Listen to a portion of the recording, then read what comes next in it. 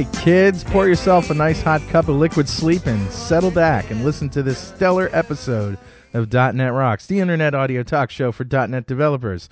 I'm your host in New London, Connecticut, down by the beach, Carl Franklin.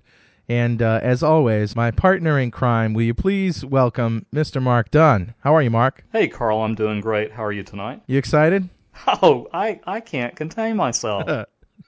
Hey, listen, I don't know if you knew this, but we got an award. Franklin's Net got an award. Is that right? It wasn't for .NET Rocks either. It was for Best Training. It was a, let me grab the trophy here. This is the Windows Developer Magazine Developer's Choice Award, Best Training in 2003. What do you think of that? Hey, I think that's pretty cool, and I hope that's the beginning of many awards. Yeah, I hope so. I didn't really think that much of it, and then I brought it home, and Todd Fallonsby, our sales and marketing guy, glommed onto it like, oh my God, that's got to go on the website. I'm like, yeah, whatever. So we're going to be bragging about that a bit more. Yeah, we got something to crow about. I suppose so.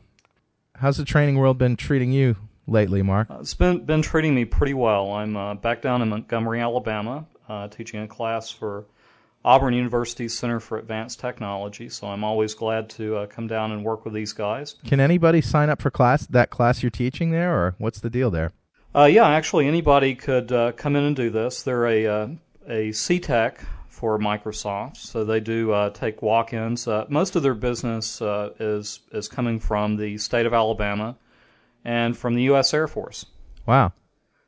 So the Air Force has a base here, Gunner Air Force Base, that's a large computing center. Cool. For the military. Wow, cool. But hey, I've got a story I've just got to share with you. Okay. Very funny. So I go out to have lunch with a couple of students, and one of the students is a lady, probably early 60s. So really into programming. She was jamming on the class and learning a lot of stuff. So at lunch, me and the guy are sitting there talking tech, and the girls were talking about dating because this lady's husband had recently passed away, and she was saying, how tough it was to get back into the dating world and find, a good fella. And at one point, she says, "You don't know how much I miss Dick." And when she says this, the guy is eating a taco, and he almost choked to death. So while his face is turning purple, she's telling him, "Get your mind out of the gutter. Dick was my late husband." Oh, my God. Yeah, so those are adventures in training. Yeah, there is no shame. Well, Mark, some new things have been happening in the .NET world. Of course, we mentioned the Office tools on the last show. I've also seen some new stuff at the architecture site and the patterns and practices site. Remember that, listeners, you remember that show we did with Michael Stewart from the Patterns and Practices group? Well, the architectural people at Microsoft are really going full bore here, and they're constantly updating this site. If you go to msdn.microsoft.com/architecture or /practices, you can find either of those sites. Both are related, of course, and they're linked to each other. And just lots of information on great reference architectures, recommended practices, and even building blocks such as the ones we talked to Michael Stewart about. Yeah, recently I got an email from Microsoft that was basically a link you could fill out and get a free book from the Practices and Patterns group. I don't know if that's still something that's available, but if it is, we can maybe post that link up on the site too. Yeah, I'll look into that. Yeah, I got that a couple of weeks ago. It's really a nice book. It goes through some fundamental things that you need to think about if you're building a .NET application. Wow, that's great. Cool, we'll check it out. So our guest tonight has been on the show before, but not as a guest. He was a caller on Nicholas Landry's show. And, when I first met Tim, I didn't really know much about him. I saw him speak at a regional directors summit in Redmond. And I always remember because he was drinking water out of an Absolute vodka bottle, which just blew my mind. And I said, all right, this guy's kind of funny. And the more I get to know about him, the more I'm impressed. This guy has more Microsoft titles than anyone I've ever met. He's a Microsoft regional director. He sits on the Microsoft.NET Partner Architect Council. He's on the MSF Partner Advisory Board. He's on the Microsoft eBusiness Partner Advisory Council, the .NET Developers Journal Advisory Council. He's a Microsoft Gold Partner, a member of INETA. He's on the Speaker Bureau. That's the International .NET Association. Listen to last week's show. And he's also on the MSDN Content Council and the founder of the San Diego .NET Users Group. And on top of that, he's the founder and CEO of his own company, Internology. Will you please welcome Mr. Tim Huckaby? Wow, that's quite an introduction. Good to talk to you tonight. That's quite a mouthful of qualifications you got there, Tim.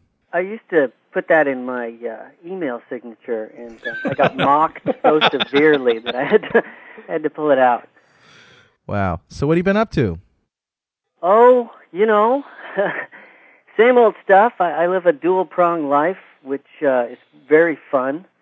The Microsoft Regional Director program, which you guys cover pretty well, and you've had some RDs on the show. And yeah. You had my boss, or our boss. That's right. Carl, on the show last week. 2 weeks ago. And then yeah. I run this company, Internology. Actually, it runs me, which is equally as fun. You do a lot of keynotes and presentations at conferences like Tech Ed and the PDC, don't you?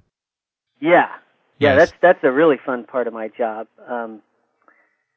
The public speaking thing I just kind of fell into a long time ago with Dev Days and right. And I've been on a few keynotes in my time, and I've spent a little bit of time with some pretty famous Microsoft executives.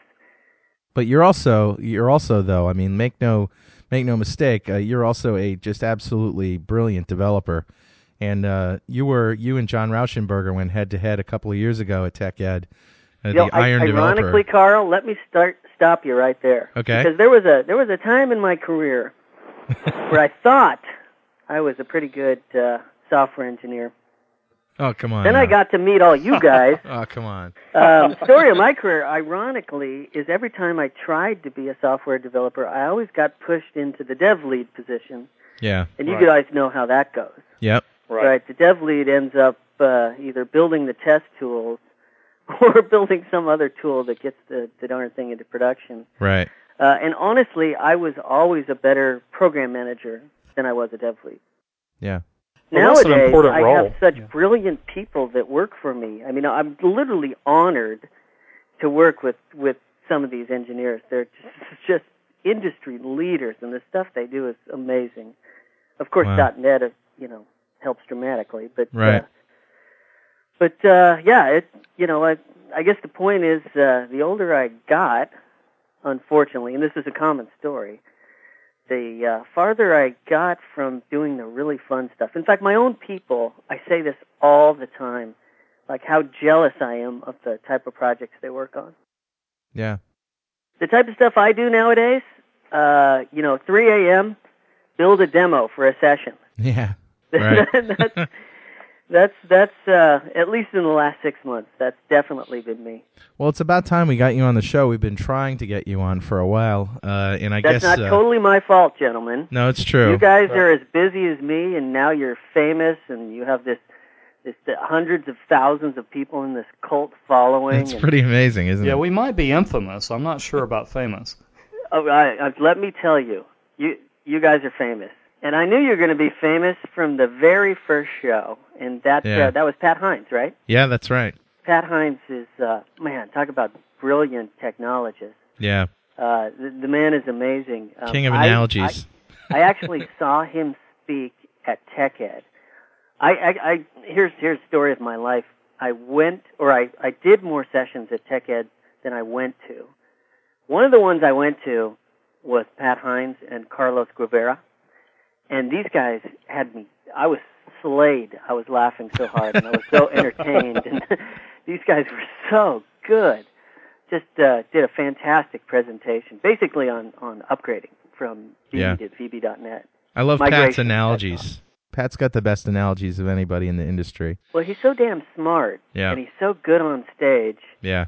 Yeah, great guy. Great guy. Absolutely. Yeah, so anyways, I travel a bit, and I've been trying. Ultimately, I got told by the authority in Redmond, Washington, that I need to get my act together and do your show. So Really?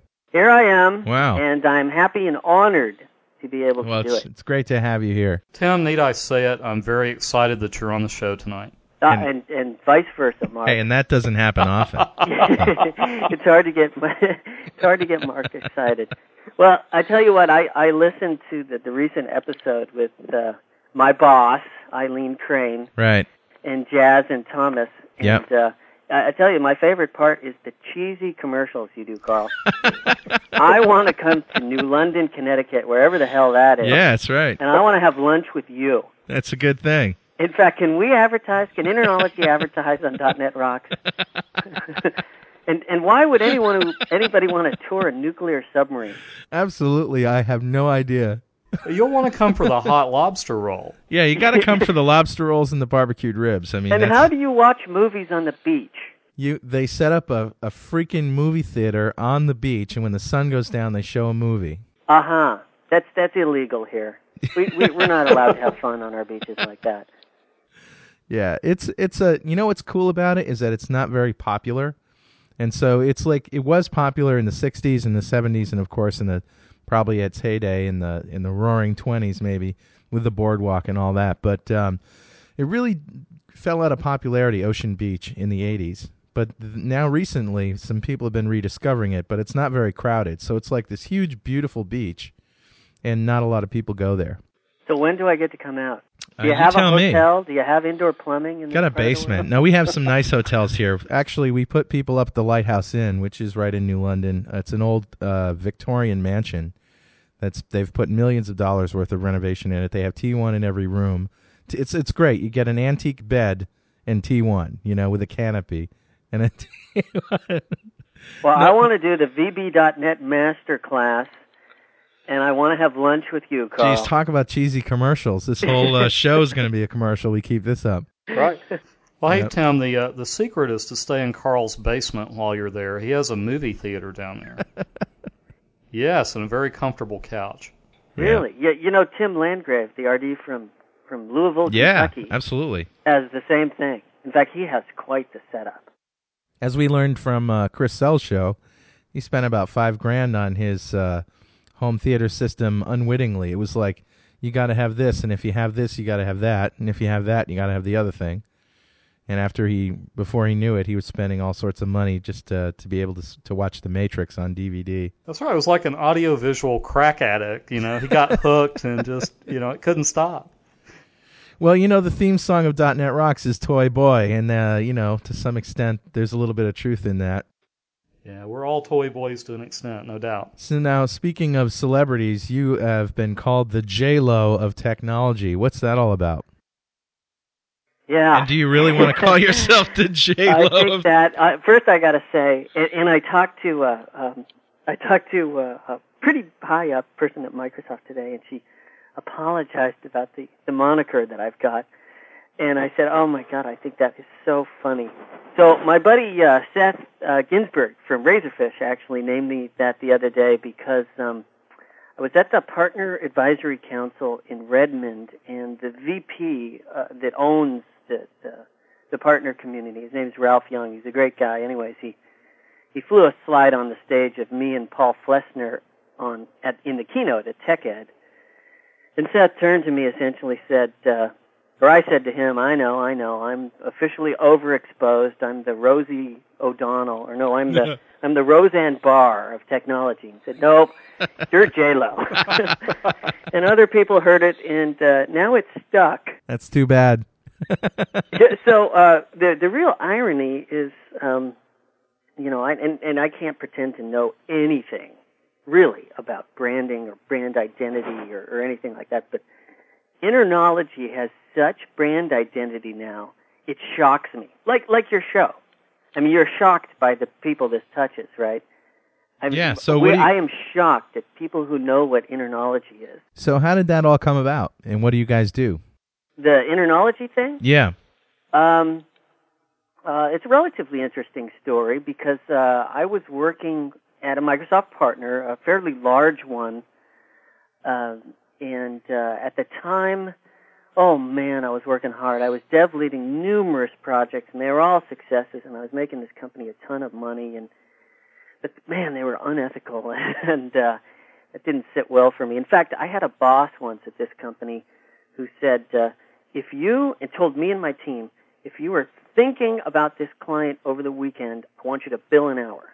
Wow. That's when I knew I had to get out. So, it's like a law firm. Oh, God, it was awful. I mean, it makes my back hurt just thinking about it. Wow. So anyways, I was essentially running the software engineering side of the house on the Microsoft side. Of course, we only had a Microsoft side, so. Right. And then my buddy Dave Lynn, who is now the Western Regional Manager of MCS, he was running sales at this company. And we used to, consume a couple liquid beverages, malted beverages, and we'd bitch and complain. And can I say bitch and complain on your show? Absolutely. Okay, well, we'd bitch and complain about, God, we hate this place, and we would do it so much differently, and boy, if we had the chance, well, sometimes in life you get what you ask for, and you have no idea what the you're going to do when you get it. I'm going to edit that, right? So we stumbled into a tiny bit of money on a personal friend of mine who was actually upset that I had not asked him for money, because he's fairly well-to-do. In fact, he's extremely wealthy.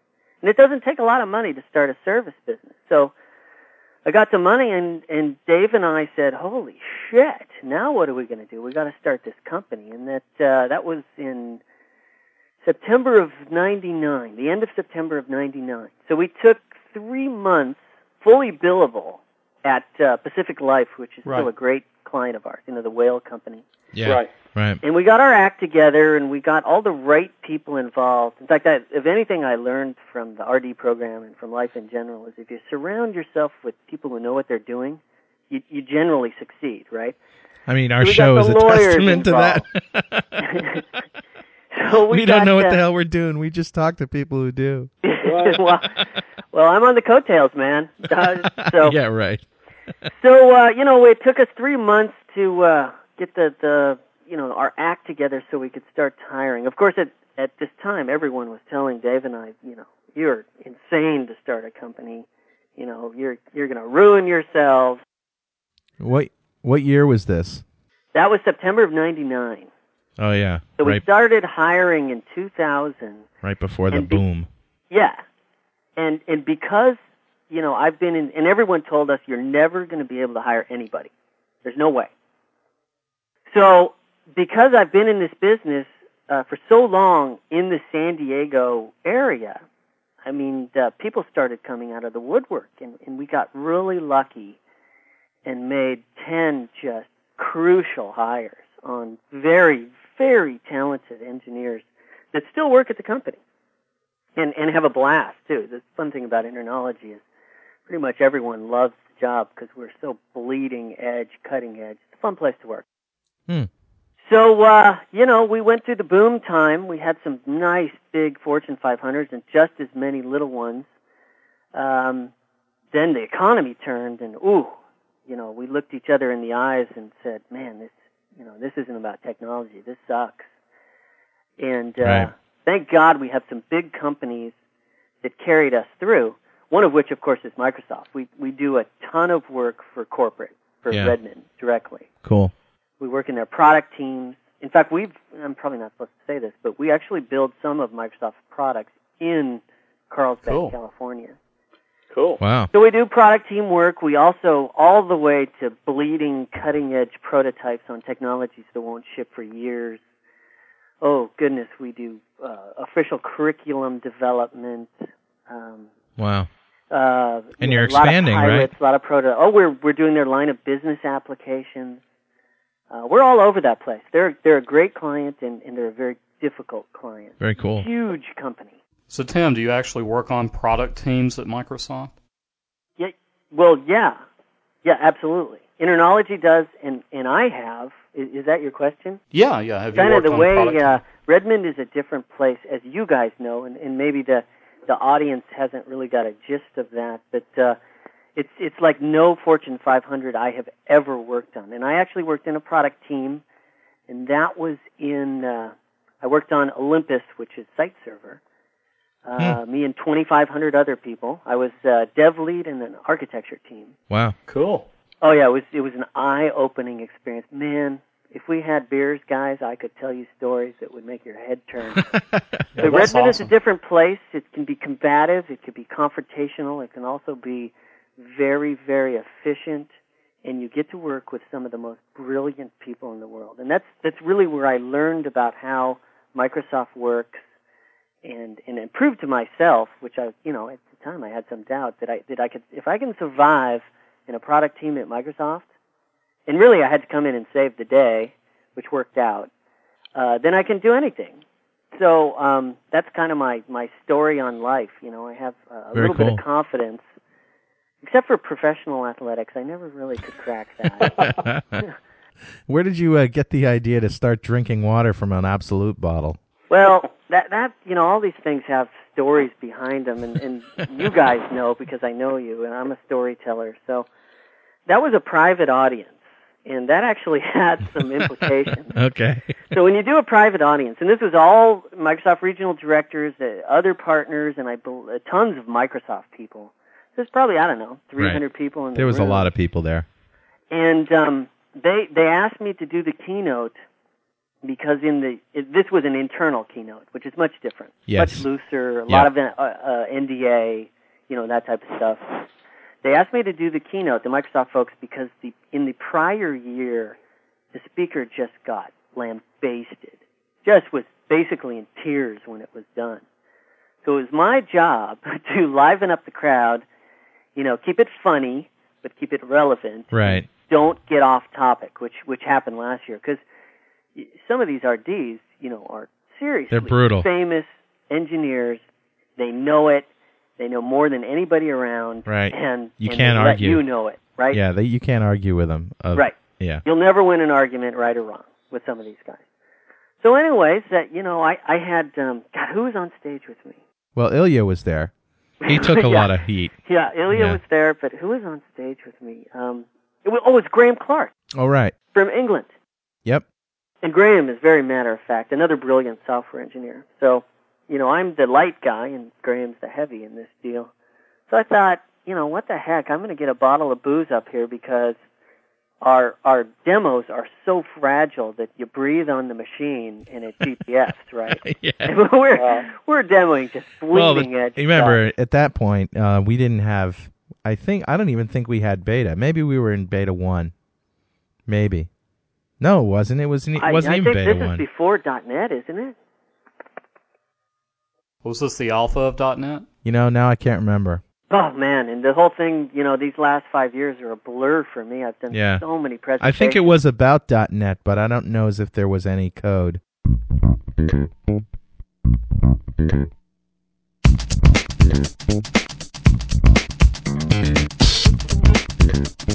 Hey, we'll get back to this great story in a second, but now it's time for a cheesy commercial, and this is Tim Huckaby. I have my voice surgically altered to sound like Carl Franklin, so pay no attention to that. Anyway, we have our fall schedule for the VBNet Masterclass up on the website. September 22nd to 26th, October 20 to 24th, November 17 to 21, and December 8 to 12. We're doing one a month in the fall. And don't forget, our July and August classes, July 7th to 11th, and August 4 through 8, we're offering a 2-for-1 special. If you're interested in taking the class and you want to get double your money's worth, get a friend and come on down to New London, Connecticut for the VBNet Masterclass. This isn't hype. This is real stuff. All of my customers are very happy. I can show you tons and tons of eval forms that have all 10s and great comments. And these people have gone on to do really good work in the real world, not just in their heads or twiddling away doing academic exercises, but real code. All right, so now let's get back to this incredible story. Right here on .NET Rocks. Don't you go away.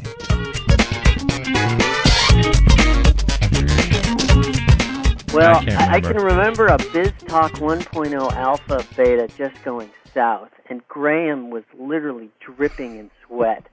He had gone ashen, and it started, his voice dropped. So, dear. Don't get me wrong, I love Graham, but there's you guys go on stage, right? There's nothing worse than a demo failing on stage, Yeah. and you not knowing what the hell to do. They used to give away that's free why T-shirts. I jumped in with the booze. Right. Of course, it wasn't booze; it was, water. But the key is that you didn't tell anybody. Right. Yeah. So that's actually the funny part. Well, a few people knew. I told Graham because I was going to, I before the thing went Right. on, so because I thought he was going to faint. I was afraid he was going to faint.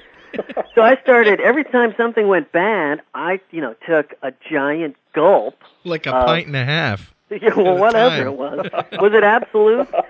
I don't It was know. Absolute or Scotch or whatever it was. It was so a I took fifth this giant bottle, and you were gulp. swigging cups at a time. I mean, So all I could hear was in the front, I could hear Elia going, "Oh my God! Please stop! No! You're going to kill yourself!" So some of these guys I had totally fooled. Of course, the guys that knew me, the guys and gals that knew me are, there's no way anyone can drink like that. So they're just laughing. So that kind of kept us on track, right? So while I was screwing around, Graham was fixing the demos. right. There's actually an unfortunate part of this story. So all the brand new RDs, do you know this part, guys? No, No. Oh, this is beautiful. So, and I can't name a name to embarrass the poor guy because he's now a Blue Badge. I'm sorry, a Blue Badge is a Microsoft employee. Oh, okay. There's a grouping of brand new RDs in the crowd, and this particular one thought, this is part of the curriculum for the RD keynote. And I think it would be a great idea if I went and did this in public in my own district. Oh, man. Yeah, total disaster. Yeah, not good. Because in an internal audience, you can do stuff like that. Right. But you're going to offend somebody Yeah. in an audience. So, yeah, that's the bad news of the story. So that I have to relive constantly. Oh, well. Yeah. See what happens when you try to have a little fun. There you go. And you know me, it's all about fun. Yeah, it is. So when you were in Redmond, you applied what you learned there and to your exploits? So I commuted. That's the funny thing about me and Microsoft. Have you noticed anyone from Microsoft starts their sentences with the word "so"? They do. They all start with "so." So beat me So when I start a answer sentence is with "so." So I commuted to Redmond, Washington, actually from San Diego. My lovely wife of 14 years and I made a huge sacrifice. We had small kids at the time, but this was one of those make or break career things, and I had to go as a save the project type thing for a guy that just got eaten alive in Redmond and just had enough. He wanted to come home. okay. So I went and took over, but I had basically 32 hours a weekend home, and I commuted by airplane to Redmond, Washington, in 6 months and get it on track. Well, 2 months get it on track. 6 months later is when we shipped the product, and I finally came home. And like I said, I learned everything in Redmond. Everything about life, about shipping software, about the way Microsoft works. I just learned so much and was so honored to work with some of the smartest people I had ever met. So I came back, and for this company I mentioned prior, Dev led numerous site server commerce gigs, like Cooking.com comes to mind, Mobile Planet, some internet sites that are still running on that back end, or on that, do we call that a platform? I mean, No, I to don't show you think how we call old it a I platform am, anymore. Site server is mothballed. Yeah, mothballing I at know. Microsoft means it's no longer supported. It's dead. Dead. Right? So, I came back, worked numerous projects, did well, and then fell into the internology thing. So you sort of play both sides of the fence, right? You have expertise on the developer and networking sides of technology. Right. That's it. Not many people know that, especially in the RD community. Ironically, the writing I do, and I've been writing for a long time, and I like that too, although I don't think I'm that good at it, and it's still very hard for me. But the writing I do nowadays is mostly on the infrastructure side. So, for instance, for Windows and .NET Magazine, which is the Windows magazine on the infrastructure side, I mean, they literally have no competition. And you guys wouldn't know this because you're app dev guys, but I'm writing on, volume shadow copy and the VDS, the disk service, and some other Windows 2003 type stuff. Tim, you're a big Active Directory fan, aren't you? Right. And that plays into the Tim wants to be a network guy but isn't really a network guy type of thing. I learned about directory services at Microsoft in Site Server. That was one of the things I owned, the membership directory service, and I've been fascinated by them ever since. It's funny that now they are so popular with Active Directory, and that some of the best sessions I do, or at least the ones that I have the most fun on, are like Active Directory enabling your applications, and seeing SQL-type people, their eyes open up when you contrast the difference between directory services and databases and where they play. In fact, Carl, I do that for your conference. That's right, Dev Connections. That particular session, man, that goes really well. Yeah. I get so many positive feedbacks. I still email back and forth with the people in the audience at the Connections conference. Yeah, I saw your evals. They were great. See, I didn't even see my evals. I assumed it went great because I had a number of Novell employees in the audience. Hey, you know that that last show in New Orleans, they had more attendees there than at VS Live in Chicago. You know, that's not surprising, and it says a lot for, the Connections people. And you, honestly, that the speakers and the content is fantastic, although you guys make it pretty painful on us to get our act together. But I love doing that conference. I will always do that conference. Now we're doing all the developer sessions. The demos are going to be in both VB and C#. Which is a great idea. I think that was kind of funny when you sent that email. It was almost apologetic, wasn't it? It was pathetic. Yeah. Like, please, just demand it. No skin off my back. Yeah. In fact, that's a great idea. It is a good idea. What a great way to learn, Frankly, I was expecting a little more resistance than I got, but everybody was happy to oblige, which was good. Hey, of course you're into .NET. What are some of the technologies in .NET that really excite you the most now? So this particular minute, there I went again. I started a sentence with so. See, a lot of people think that I'm more Microsoft than an actual Microsoft employee. So, we talked about the Active Directory thing, which I'll always be passionate about. Until we truly Active Directory enable our applications, get all the benefits of it, I will not stop doing those sessions and writing that code and writing those articles. But recently, let's see, how do I put this together?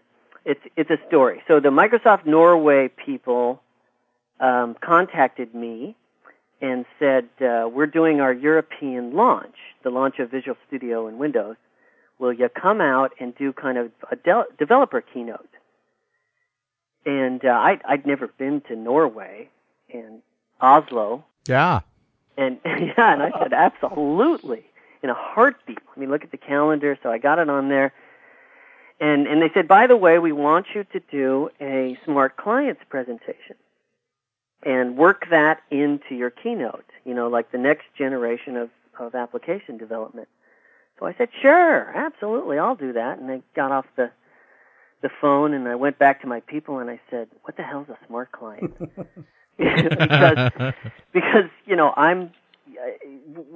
the three of us have been doing, and the world has been doing web applications for so long that we're jaded to it, right? Every time I sit in an architectural meeting, we're on the whiteboard, at least for the last 6 months, we don't even consider anything else. We accept it as the reality that we have to deal with. Exactly. Yeah. It's always, it's web this and it's web service that, and, what browser compliancy do we need, and blah, blah, blah, blah, blah.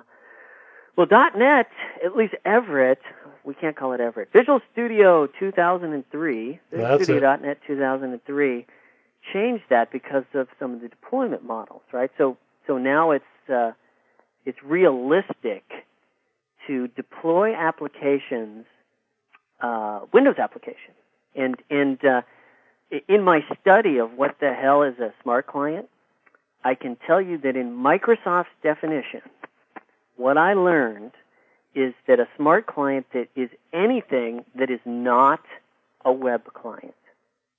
Okay.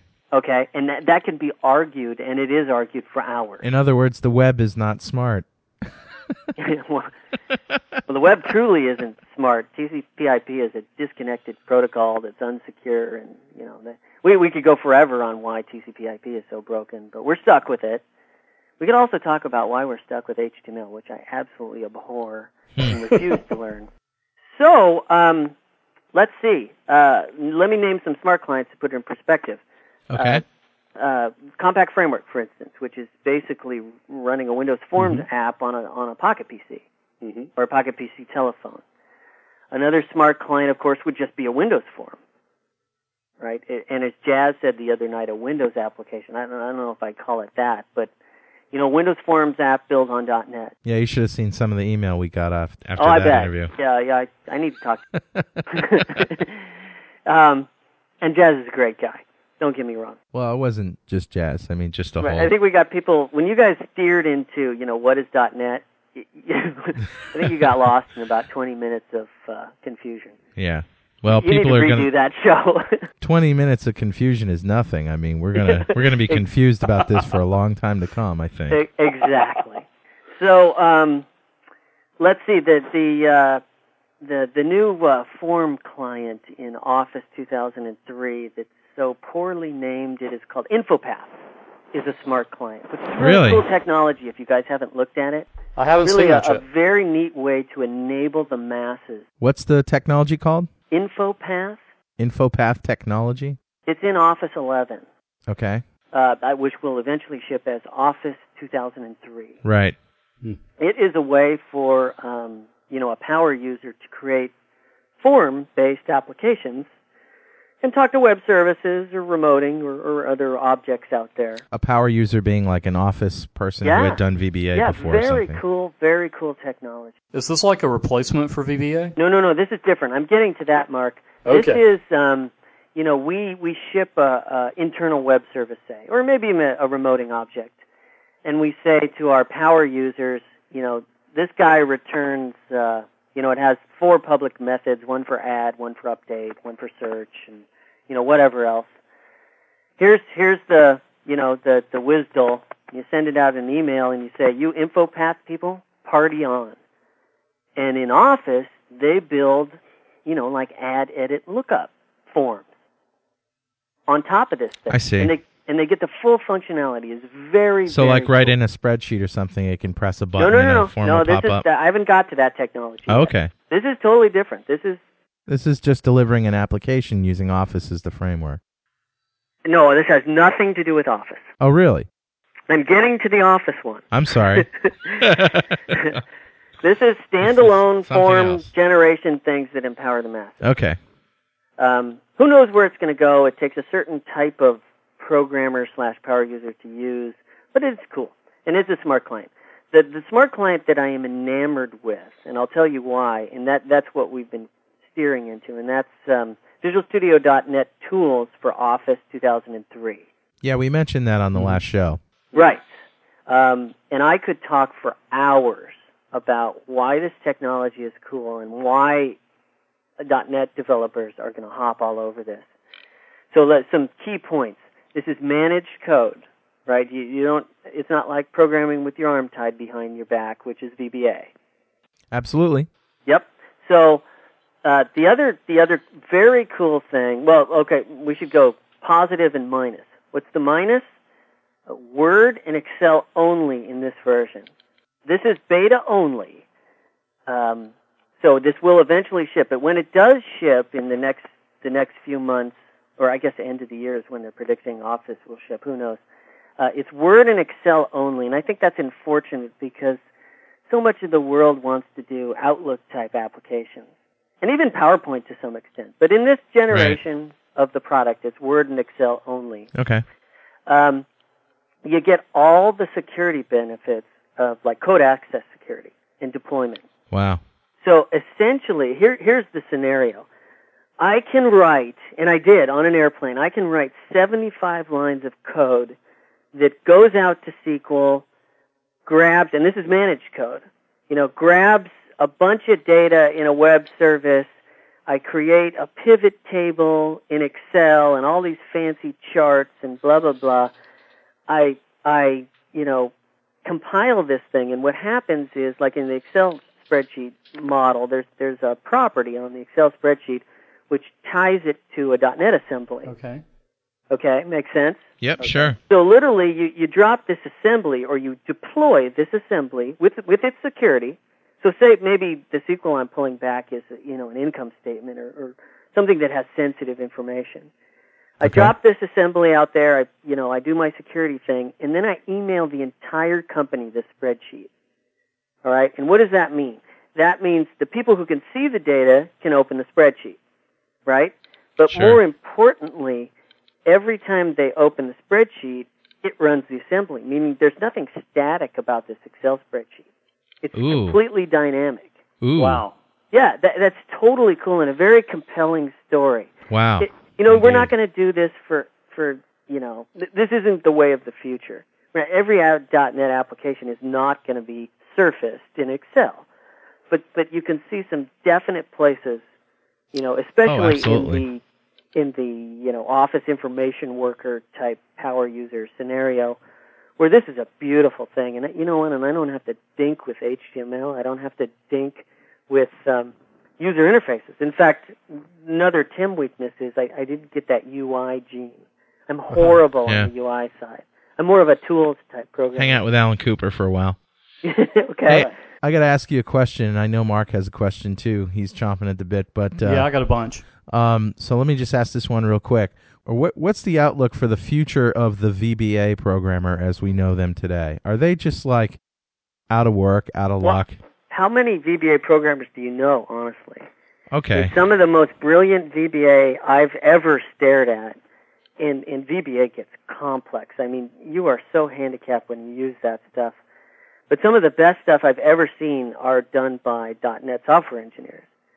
For instance, Bill Sheldon, I don't know if you know the name, but he's going to be famous one day. He wrote a VBA app that goes out and uses ADSI to basically gather all the permissions of a IAS box and then displays them in a nice little spreadsheet, and I think he put a pivot table in there, something like that. The point is that took hundreds of lines of code. Okay, let me phrase the question another way. So there's lots of... answer it flat out. The VBA programmer will not exist. There'll be no reason for VBA. They're out in the marketplace. There's a lot of unemployed VBA programmers or access programmers. Maybe is a better way to look at these guys. .NET. The answer is .NET. I know that. I know that. But a lot of these guys, I've had them come into my master class unknowingly, thinking that they would survive, and they leave on the third day. They're just, they can't keep up. They don't get VB. That they're access programmers.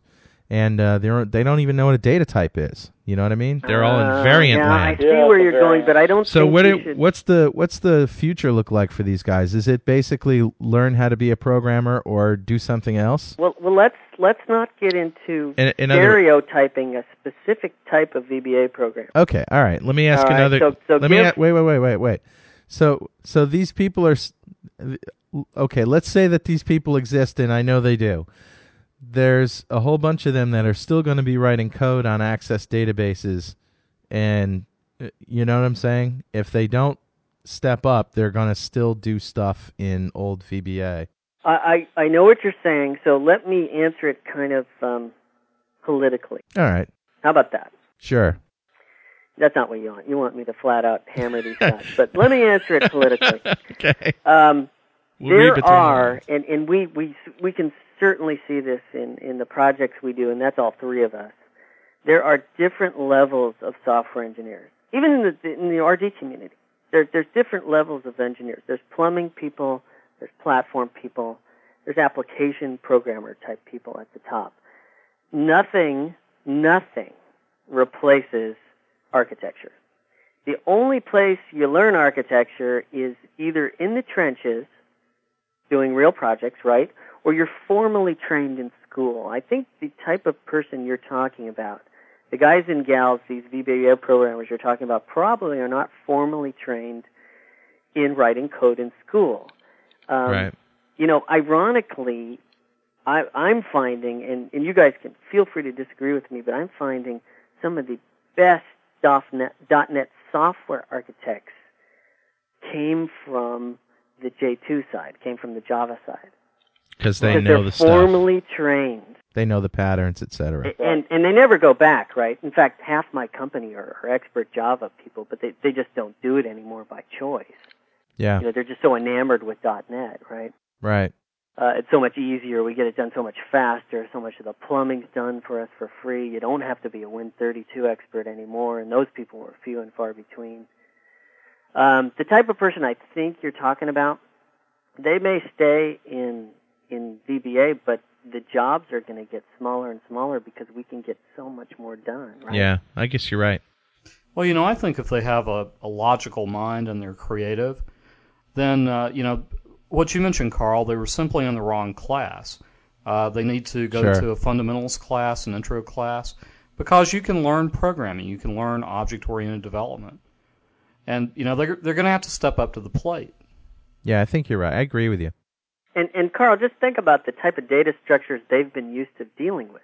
I mean, they probably have no idea who COD was. Or they didn't even know what data structures are. I mean, They don't think COD's a fish. Which it is, from your part of the world. Oh. Atlanta? Oh, okay. So to them, a data structure is, rows and columns. Right.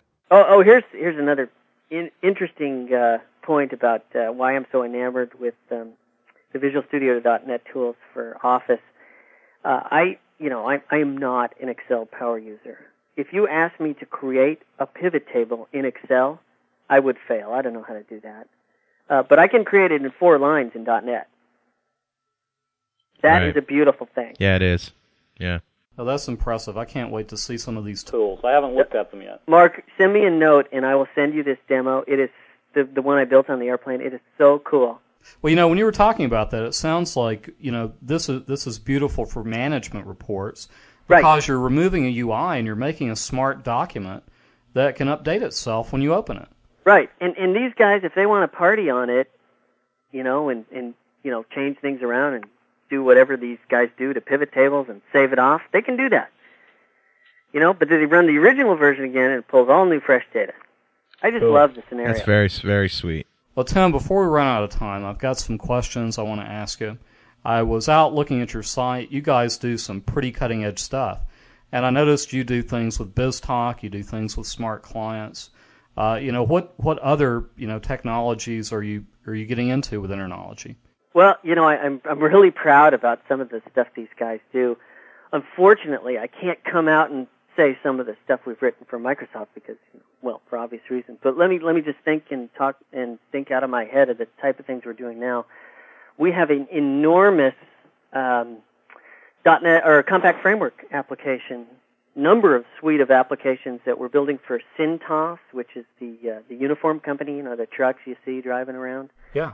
They're going to arm 10,000 trucks with Pocket PCs, and they're going to run their entire business from the field in Compact Framework, which is a great story. Very cool company. Yeah. Fortune 500, I think they're Fortune 1000 in Cincinnati. Some other stuff that that is just so bleeding cutting edge, and it kind of speaks to the level of engineer that we have at Internology, is there's a company called Terrari, which is an Intel spin-off. And I'm almost positive this is all public, so we can talk about this. But they have patented a technology that essentially allows the developer, the .NET developer, to pick a piece of code that he or she knows is latent, is slow, and just doesn't perform in .NET, and drop it down to the silicon level so it literally runs on a board at 10x to 1000x the speed. Holy cow. Oh it's amazing. God. That's It insane. is amazing. Think about in Visual Studio, and we're doing this for the VSIP program for Microsoft, right? So think about this snap-in in Visual Studio. You just pick some code, you drag it over to this control, and boom, it's running in hardware. Oh, that's insane. But think it through even farther. So if you could do that, why not pick the parts of the framework? And frankly, why not pick the parts of Windows itself and drop it down into the board? Hardware Windows. So what's slow in Windows? I love it. XML parsing. Yeah. So say we take the entire MS XML and drop it to the board. Well, guess what? We're doing it. We've done it. Working very closely with Microsoft to do this type of stuff. And there's some other things and some other products like BizTalk that are pretty slow because of the amount of stuff they're crunching. It's like the math coprocessor type of concept. Remember when you got that and Excel suddenly ran faster? Yeah. Yeah, it's that type of concept, but manifesting it at the .NET developer level. Yeah. And you called it Terrari? So the name of the company is Terrari. Check them out. They are just amazing people, and we're writing their plumbing for them. So the first, and we're writing their Visual Studio integration. So the first project we're doing this for is National Broadband. They are going to be, within the next 12 months, you will know this name. They're like the Walmart of broadband internet. Now, they do it wired, but they also have this giant wireless network, and they're going to broadcast Wi-Fi into the entire North American continent. Like, so you can't you're in Wyoming, in a place that just doesn't have internet access, right? And they're going to broadcast this high bandwidth signal into places like Wyoming, right? And guess what? The new Windows client in the operating systems that may be coming very soon will automatically pick up these clients and automatically connect to them, right? So here's the cool thing about National Broadband. They have this enormous network, fiber network all around the country and in these wireless data centers and such. So we're front-ending these Linux farms. Get this. We're front-ending Linux farms with Windows Server 2003 running a combination of .NET code and a little bit of C because of the type of the devices we have to talk to. Right? Okay. You with me? Yeah. And we are touching every bit that goes through there. We are the content processor. So we do the virus check in there, and we also can do things like sniff the content for adult stuff or child pornography and stuff like that. Right? We can eliminate that at the plumbing level. Wow. So you as the consumer in Wyoming, you say, you know what, I don't want any adult content. I don't want it in my email. I don't want it in my browser. I don't want it. They're going to be able to do that because of the type of technology we're doing on the Terrari boards, right? We pull this stuff down, we crunch it at the board level. Wow, that's great. And deliver it out there. The ironically funny thing is, Windows is so fast, .NET is so fast, and the code is so efficient that we are literally pre-processing this Linux farm where you could never do this in Linux. Not in a million years. It would bog that network down. Wow. It's a very cool story. I just had, when you said that, I had thoughts of a program that I was writing in Managed Code that has having trouble keeping up with some hardware. Yeah. I'm doing some MIDI programming. That sounds just like you, Carl. Yeah, and the musician that you are. Yeah. So I'm writing some code to do routing on the fly. Yeah, exactly. In the plumbing. No, I get it. Send me a note. I'll get you hooked up. Very cool. You may have to write your own you rock. Agent. That's okay. Right? We may have to make you write the agent that does. I could definitely contribute. Okay, beautiful. And then you have a product. Yeah. And Franklin's.net will be a product company. Yeah, and now for the music industry. Now I have to spend less time training and more time trying to convince people to buy my product. Yeah. Exactly. Yeah. So you think you've heard cheesy commercials now? Just wait till you hear those. Yeah. Sorry, I couldn't resist the cheesy commercial thing. That's all right. They are pretty cheesy. We actually are sort of rethinking cheesy commercials, and I don't know. You got to mix Mark in there. Yeah. Well, let me do one of your commercials. Yeah. Hi, this is Tim for Carl Franklin's company. I'll put the Southern touch on them. That's right. Tim, you mentioned that you had done a lot of public speaking. How did you break into doing that for Microsoft? Well, like most of my life, Mark, I kind of fell backwards into it. It was a Dev Days in It was the Visual Studio 6 Dev Days. What was that, Carl? Oh, 99? 99, yeah. 99, 2000. My favorite poker game.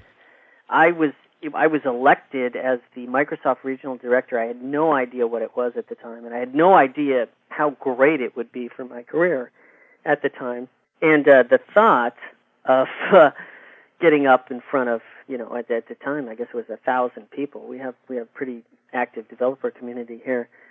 It was pretty terrifying. I'd never done anything like that. So, man, I studied the hell out of this thing. Oh, I bet I spent 6 weeks, and I had that presentation so baked and so contrived that there was no way I could fail, right? Right. Nowadays, you know how it goes, Yeah. right? Nowadays, it depends on what you're doing that week, on how, how much preparation, how many demos you can build on an airplane. So, in any event, that went really, really well, and then, it has to do with the site server thing. So, we shipped Site Server just about the same time, and that entire product team went straight into, half of them split off and went to Tahoe, into SharePoint. The other half went to Commerce Server, the first version of Commerce Server. What was that, Commerce Server 2000? And they had no one to speak at TechEd 99. And, that's like the Super Bowl of speaking, in my personal opinion. Absolutely. TechEd is like the Super Bowl. Big party. So here's this little, software guy from San Diego, and someone from the product team said, well, remember that guy from San Diego? He ran an architecture team, and this and that happened. So I got a call. I can't even remember the guy's name who owned the content at the time. He said, do you want to speak at TechEd and do our site server sessions? Oh, by the way, we have no content. You have to just, develop your own content and demos. Of course, Dev Days, they give us a lot of help. Right. So, I said, of course I said, because my boss at the time said, oh, God, you absolutely have to do this. So I did that, and I built some demos, and the name of the session was Gotchas, Tips, and Tricks. I don't even remember. I just remember that. The Gotchas, Tips, and Tricks to a successful site server project, or something like that. Right? And it was just information you couldn't get anywhere. It was someone who had lived with the product for 2 years, done numerous installations, and I just knew the code base. I knew everything about it. I know every amusing anecdote about it. I knew how many lines were in Site Server, 65 million. More than NT. Wow. No, actually, NT was 65 million. Site Server was like 45 million. Jeez. Lines of code. Can you imagine Ouch. maintaining that application? Yeah, I'm not supposed to say things like that, by the way. So Too late. I went and I did this, I went to TechEd, and at the time they made you do back-to-back sessions. So I did this session in a room with, like 5,000 people. And I was just too nervous to be nervous, you know what I mean? I couldn't even see faces. And I didn't find out till like 6 months later, but it was the highest score at TechEd. The highest rated session. Wow. The entire event. Wow. That's terrific. Oh, it was kind of funny. So then I said, I like this, and maybe I'm a little good at it. Hey. So the TechEd people really have their act together. Denise Smith and Craig Jarvis are just, on the content side, they are so together. Case in point, they've been fighting for RDs and third-party people to speak at their event forever, and it wasn't really until this year that they gave the opportunity. And guess what happened? That's probably Eileen's A number of doing. these guys have the highest, and gals have the highest scores at the event. Yep, and that's all right. Denise Smith and Craig Jarvis. Trust me, they've been driving this thing. So there's some, they keep allowing me to go back and do the events, and I get to do a few international ones, and it's just fun. I mean, I honestly love this part of the job. I just love seeing the headlights, or the idea light go on. Yeah. And people getting it. Me too. It's what I live for. Are you going to be doing TechEd this summer? Yeah, of course. I've been trying to do the Australia event forever. Right. And every year, those guys just run out of budget for the third-party people, and they lead me on and disappoint me. Well, this is the year. I'm finally going to Australia, and I'm doing 3 sessions there. One is that Smart Clients, the next generation of application development, which will be fun, and I'm doing a Jupyter session. Jupyter would be the next version of BizTalk. Yeah, that sounds very, very interesting. That's sort of a conglomeration of products, isn't it? Jupiter. That product team has their act together. Let me just leave it at that. It's still in an ultra secret status, but we're going to have to talk about that after the show. Yeah, it is. Yeah, no kidding. On the BizTalk side, they've already shipped bits. They did a hands-on lab at TechEd. That team has their act together. Sweet. On the BizTalk side, that product is going to be amazing. Yeah, I know. Yeah, I didn't get to go to TechEd, but I've heard a lot of folks talk about BizTalk 2004. I guess it's going to be. Yeah, the trick, of course, is that their mission is not an easy one. Tying that whole thing together. Because let's face it, WebSphere is not an integrated product. It's very complex and poorly documented. Right. So if they can nail it, they've got it. Right. Yeah. They kill the world. If they can pull it off, they kill the world with that product. Yeah. Well, I drank the Kool-Aid on BizTalk a long time ago and got excited about it. Yeah. And couldn't wait to start teaching it. I don't even know how to use it all that well, and I can convince people to use it just because I've seen what it can do, and I can put two and two together and spell productivity. Yeah, business to business, and often overlooked is enterprise integration with it. Integration and messaging, Mark. I mean, the type of stuff we do, you get to a certain level of engineering, and you end up spending all your cycles in integration and messaging. And that's exactly where that product fits. Well, I'm definitely going to dive into Jupiter head first. And I'm not an expert yet. To get you that hands-on lab, it's awesome. I'm not an expert, but the image that goes with it. I will be an expert in that. Oh, you'll have a blast, too. Totally cool technology. And then what were we talking about? Oh, I'm also doing the Malaysia event. I always do, well, it's not always. I do the Malaysia event SARS. Excuse me. I do the Malaysia event every year. I had something stuck in my throat. SARS. That's I'm sick of this SARS hysteria. I know, it's pretty. And it's not in that part of the world. Right. And they moved a huge Microsoft event because of SARS. I know. Well, it wasn't because of SARS. It was because people were not going to go. Right. Well, essentially because the hysteria on SARS. Yeah, and I'm telling you, if SARS is still a problem in October or whenever that event is, the fusion event that's been renamed, then you better believe it's going to be in New Orleans or wherever they moved it to. Right. So in event, I love the Microsoft Malaysia folks. The Malaysian audiences are awesome, fantastic, and energetic. They love technology. And by the way, we at .NET Rocks love Malaysia and its people. Thank you very much. If you guys want to speak at this event, I can make that happen. That'd be kind of fun. I actually know some people who do business in Malaysia, and think it's a great untapped potential market. I'm an absolute media whore. Let me talk at anything. I'll do it. Yeah, right. Oh, we need to talk after this because the Malaysia folks make it really easy for third-party people like us to come over. Well, we will talk. And Kuala Lumpur is like the Jetsons in a 5-mile radius. Yeah, it has the largest building in the world. It has this monorail that's space age. Around it is third world, of course, and jungle. Boy, do I have great Malaysia stories. Cool. Different time. Let's hear one. We're going to have you on again, Tim. That's all there is to it. Let's hear a short one. Okay. After the TechEd event, and it's a very large event in Malaysia, the Microsoft people, work so hard that they take a little vacation after the event, and I was honored that they invited me to go on vacation with them and their families. So I took a $27 flight to the other side of the island from Kuala Lumpur on the South China Sea side, right? Wow. You have to kind of picture geography here and go back to high school. So it's a little puddle jumper plane then. Well, I think it was an MD-80.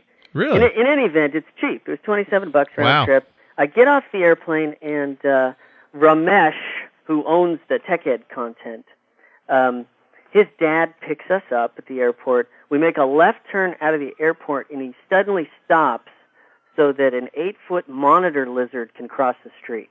Oh, my God. Oh, wow. That's when I knew, oh, wow. I'm on the other side of the world. You're in Jurassic Park. Yeah. I'm a runner, and I took a 10-mile run, 5 up and 5 back, on a beach, white sand, did not see a soul, had to hop around shells that are so big they were in my way, that had just washed up on the beach. Jeez. I could hear the monkeys in the jungle on one side, and on the other side I'm looking at the South China Sea where, you know, in kind of a somber note, during the Vietnam War, people were just getting on like pallets and small boats and just floating, and that's where they landed, you know, just to get the hell out of there. Wow. Right. I mean, it really puts stuff in perspective. I went to states where women have no rights. They're not allowed to go into public places like restaurants. Wow. Where alcohol is illegal. Can you imagine I went to a place where alcohol was illegal? How did you survive? What did you do? Well, I ended up drinking beer anyways. But, okay. You know, rules are so risk. restricting. At Don't great you find personal rules risk. so restricting? Yes, especially that no drinking thing. I could go on about Malaysia. I just love the event. Well, and Tim, Microsoft has just a fantastic office there. Anything else that you want to tell our listeners before we depart? Well, other than thank you, gentlemen. I'm sorry it's taken me so long to get to do this show, but I wanted to let some other people, honestly, and you've had some great people on the show, and I'm a religious listener, and I'm convinced you guys are going to be on TV. When you make it to TV, the J-Lo of technology will be there. I'm probably going to have to drop 100 pounds first before they let me on TV. We have bodies built for radio. I guess me too now. Hey, guess what? I just got an email here from Michael Stewart. I asked him for an update on the deliverables of the new Blue Bricks. He says they're doing go, no-go formality tomorrow, and the blocks will be on MSDN on or before June 30th. Ah, some late-breaking news. Very cool, huh? Yeah. Outstanding. So they have there's 3 new got.net sites right now. Pre-release code is on them, but it's near final, and we've got URLs for them. So you can actually check out the UIP and the application downloader and all that stuff. That PAG group really is producing lately. Yeah. Hot stuff. I mean, they were formed a few years back, but it wasn't until just recently that, man, they're delivering a lot of stuff. Excellent. Well, Tim, thank you for finally coming on the show.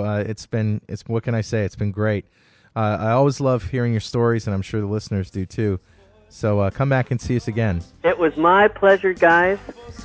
We will talk very, very soon. In fact, you'll probably call me back as soon as we hang up, and I'll get you hooked up and all the stuff I promised to. Okay. Cool. All right, buddies. All right, we'll talk later. Take care. All right. Good night. Bye-bye.